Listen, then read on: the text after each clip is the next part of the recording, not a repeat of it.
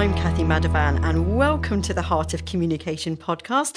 I'm here, as usual, with Rob Parsons, and it is fantastic to be able to look at different areas of public speaking in each podcast. And every episode, we're looking at a different aspect of presenting skills, communication skills, public speaking, preaching, and also looking at some of the great content in Rob's book, The Heart of Communication. And today's topic is a really good one, Rob, isn't it? We're thinking about setting the atmosphere. Now, as a speaker, we can't necessarily control everything that we walk into, every setting that we go and speak into, but we can control the controllables. We can do something. We have some responsibility, don't we? We do. Tell me why setting the atmosphere is so important. Someone once said, and it's a strange phrase, I think, that a speaker and an audience almost have a contract together. It's an unusual setting. You're on the podium or behind the lectern. They're set there listening. But in some senses, you become one. You enter into this together. And then the atmosphere around that is very, very important.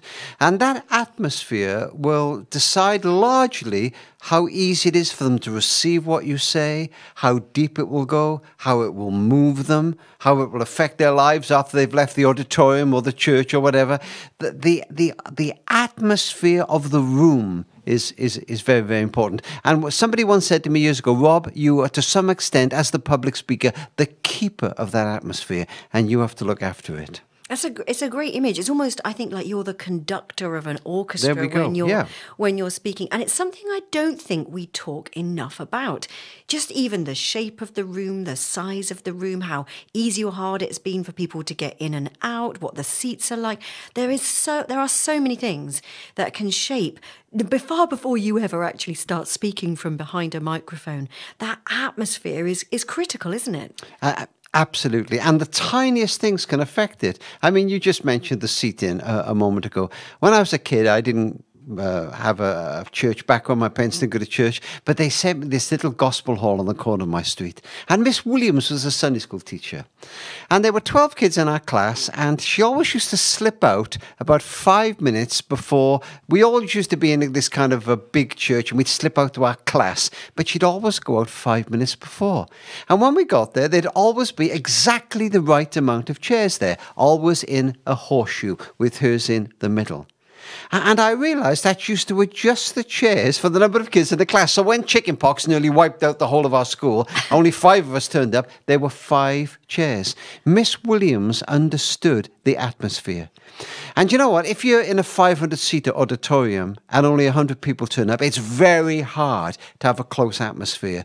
You'll want to talk to the organisers. You'll want to get rid of some of those seats. You'll want to organise them in a certain way. You might want to bring the lectern down from the stage to the floor. There's a million things you can do to create intimacy. And that's really important. And that can be uncomfortable, can't it? I know when I've turned up to venues and you look at perhaps where the stage is set up, or for me, for example, the lectern is a big thing because I'm very short. And lecterns aren't often made for people who are 5'1" tall. And I can end up with something that looks like the Great Wall of China in front of me. And I think there's absolutely no chance of me creating an atmosphere of intimacy here because they can't even see me. It's embarrassing. I look like a hobbit. It's not helpful. So I will talk to them about having a music stand. I even keep a music stand in my car just in case they don't have one, because it's me taking responsibility for it, but those can be uncomfortable conversations. Sometimes if you turn up and make those suggestions, people look at you like you're crazy. Yeah. But actually, you kind of know what a difference it makes. But you know, Kathy, and this is really, really important. People will say, oh, you are kind of pompous or you're a diva. But you want people to have the best experience. And if carrying a music stand, and I do the same, sometimes we carry a lectern, that's the right height for us. With us, that will help. Centre aisles. I go to places and they have a big aisle down the centre. Why would you do that? This is the prime space for you to speak to. It's why cinemas and theatres don't have centre aisles. And if they're loose chairs, the first thing I do when I get to an auditorium, and if I'm speaking in the evening, I try to get there 2 or 3 o'clock in the afternoon, is see if I can get them to get rid of that aisle. Perhaps put the chairs in a horseshoe to create that atmosphere. I think there's been research done on that, actually, that the prime place where people actually absorb the most information is front centre. And the further back and to the sides you get, when they did kind of surveys of what people had remembered from a presentation at the end, you could actually almost predict where they were. It's not surprising, is it?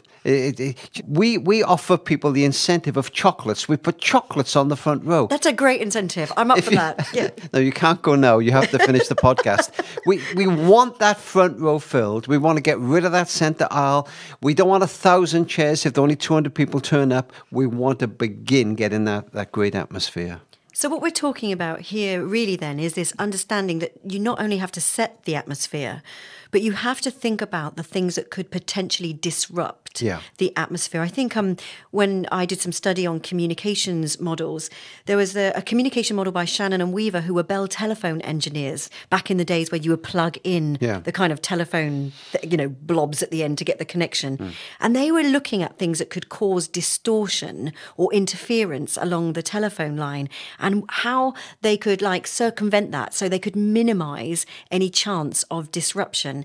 And I love that idea because I think part of my job when I get to a venue and I talk to people is about proactively, before the event starts, thinking about potential disruptors, things that could actually kind of distort the communication and disrupt the atmosphere. There's lots of things that can do that, aren't there? And one of them often is technology. I think that's one of the things for me that can be a major disruptive. Microphones. Is that your experience as well? Yeah, you have to check those things. Lots of things will happen in a presentation that you have no control over, but over some stuff you do have a control.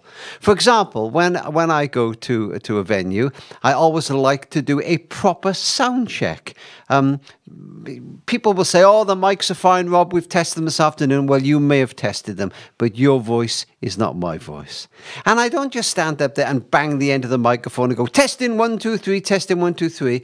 I normally have a piece of poetry essay or a little bit of prose, just enough to get the sound engineer enough time to listen to my voice. If you come and hear me speak at an event and you get there about 6:30, 7:30 start, you'll hear me on the stage going, "I wandered only as a cloud that floats on high or Vale hills." And I hope we have some of our team or some volunteers walking around various parts of the auditorium and say, "Is the sound good here? Is the sound there?" And you know the scary thing about all this, Kathy, is you turn up to a venue and they've done this 100 times and they're saying, "Why do we need to change this? Why do we need to check this for you?" But often they've settled for a standard that's a bit too low. Well, and sometimes if you don't have professional sound engineers, and again, you certainly don't want to interfere or make people, feel bad in any way. But I'll always check the microphone batteries. If you're using a radio mic that's got batteries, and 9 out of 10 times I'll look at it and see the batteries are low, and the sound person will say to me, "Oh, it'll be fine, it'll last." And I'll look them in the eye and go, "Would you just do me a favor and change these batteries for me?" So many times I've been halfway through and the battery has failed, or even if it hasn't, I've had that little uncertainty in my mind of how long will these batteries last, and I just want to eliminate that distraction, even if the distraction is in my own mind. No, absolutely. You want it to be as good as it possibly can be. But there are other distractions too, aren't there? So these days, I think there's lots of distractions in an audience, people coming and going and blooming phone ringtones. But have you seen any changes in that over the years? Or Well, in the old days, if somebody walked out of your event or your speaking engagement, it was because you'd offended them. These days, people walk out all the time. And it's because their mobile phones suddenly vibrate, or they get a text message or something, or that phone call they just simply can't resist. The fascinating thing, Kathy, is somebody will travel 500 miles to hear you speak. They will sell their grandmother's inheritance to buy the ticket, and yet they'll be in that audience and someone will stand up to go to the toilet and they'll turn and look at that person as though they've never seen anybody do this in their lives. My tip, somebody gave me years ago, to me, and I would give that tip to public speakers: don't you follow them with your eyes. You look anywhere else rather than following that person. If you follow them with your eyes, the audience will.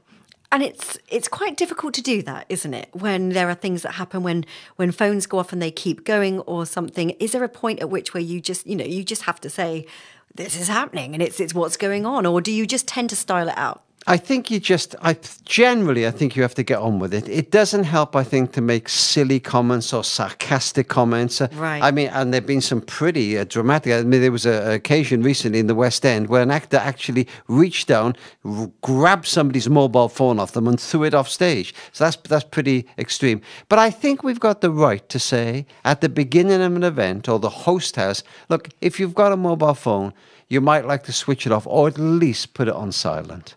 I don't think that's too much to ask. So thinking about this whole idea of setting the atmosphere then and really trying to keep the atmosphere and maintain it, I think one of the things that we do have a little bit of control over as speakers is the issue of around PowerPoints and slides and visuals, because they can be a great asset and they can be a great help, but sometimes they can actually have a price attached to them as well, can't they? You pay a price for people kind of connecting with PowerPoint. How would you use them? No, you're right, Kathy. In a previous podcast, we talked about the importance of keeping our eyes on the audience. But it's also important that they keep their eyes on us. And every time we use a PowerPoint, we don't do that. We take their eyes off us and onto something else, and we better be sure it's a price worth paying. And there's some speakers, and we've come across them down the years, they're just brilliant at it. Their talk and the PowerPoint become a seamless whole. But we've all seen many public speakers mangle a perfectly good talk with just too much PowerPoint. Sometimes those PowerPoints are too text heavy. I've heard speakers say something like this.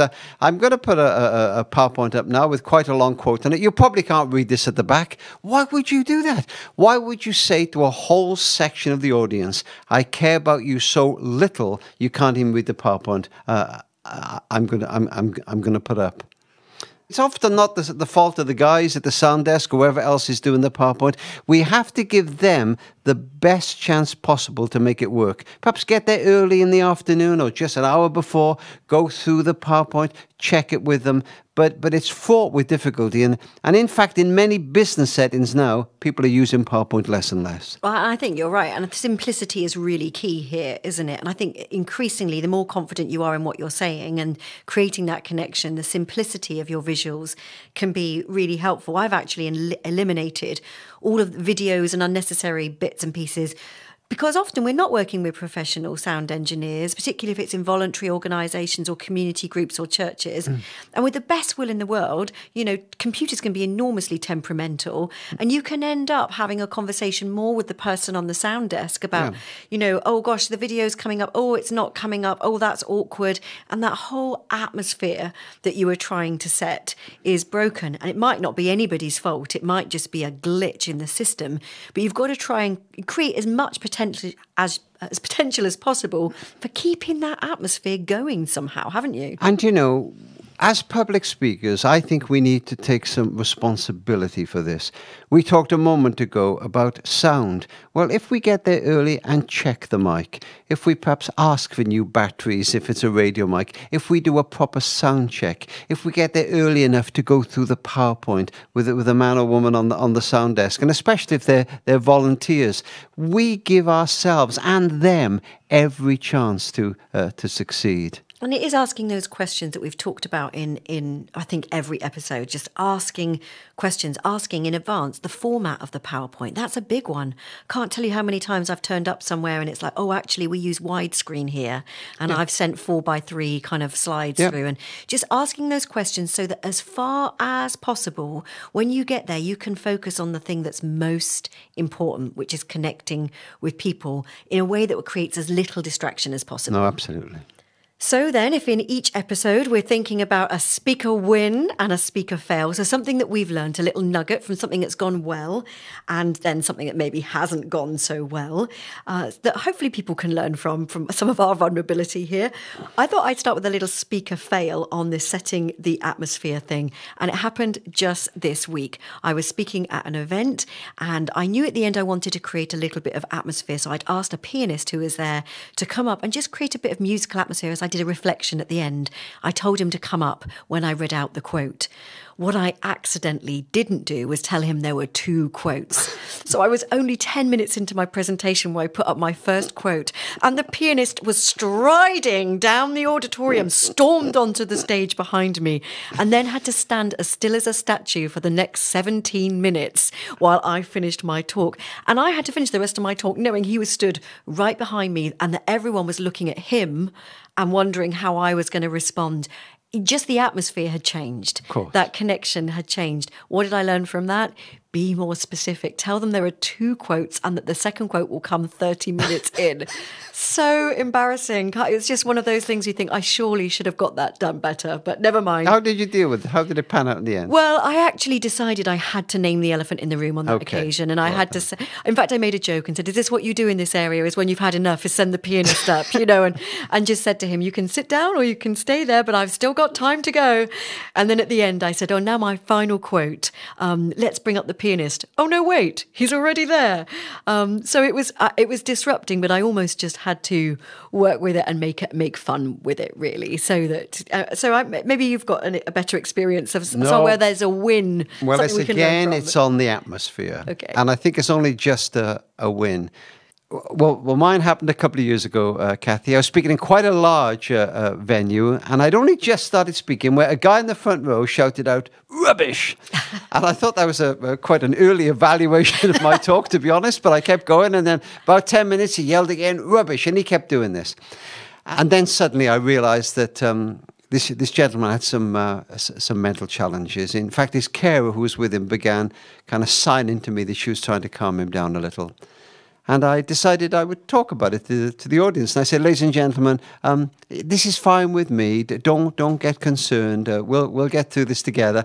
And it was as if I'd kind of pricked that bubble of stress, and a collective sigh went around the audience, and we were fine. And the incredible thing, Kathy, is that atmosphere came back within moments, and we were okay. They felt if it was okay with me, it was okay with them. But all these things, sound and all that stuff, can be quite a thing with atmosphere. In our church some years ago, it's absolutely true story. One of the church leaders in an annual general church meeting said, "Can you all hear me?" And a rather cantankerous man at the back said, "Yes, but I'm happy to swap with somebody who can't." That's fantastic. It's great when you get that kind of rapport with people, isn't it? Heckling. We ought to do another whole episode on heckling. That's fantastic. Well, I think it's so true that as speakers, when we turn up to do what we do because we care about what we do, we want to connect with people, that it's not just about delivering some words that we prepared. It's about thinking about the atmosphere that we're speaking into and the context where we are. And so, yes, it matters to think about doors opening and closing and microphones and PowerPoints, but not because, we want to give ourselves stress, but because we want to create the best possible opportunity for words and communication to change lives. That's Absolutely. Why we do what we do. So thank you so much. Well, we could do another 10 episodes on distractions, and I'd love to actually hear from people, for us to hear from folks about their experiences in this too. But for now, thank you so much for tuning in, and we will be back, I'm sure, with another episode soon looking at other parts of what it means to understand the heart of communication. Thanks for listening. Bye-bye for now. Bye-bye. Thank you so much for joining us, and I really hope that you found that helpful. At Care for the Family, we seek to come alongside families to offer support and encouragement in the ordinary and the extraordinary seasons of family life.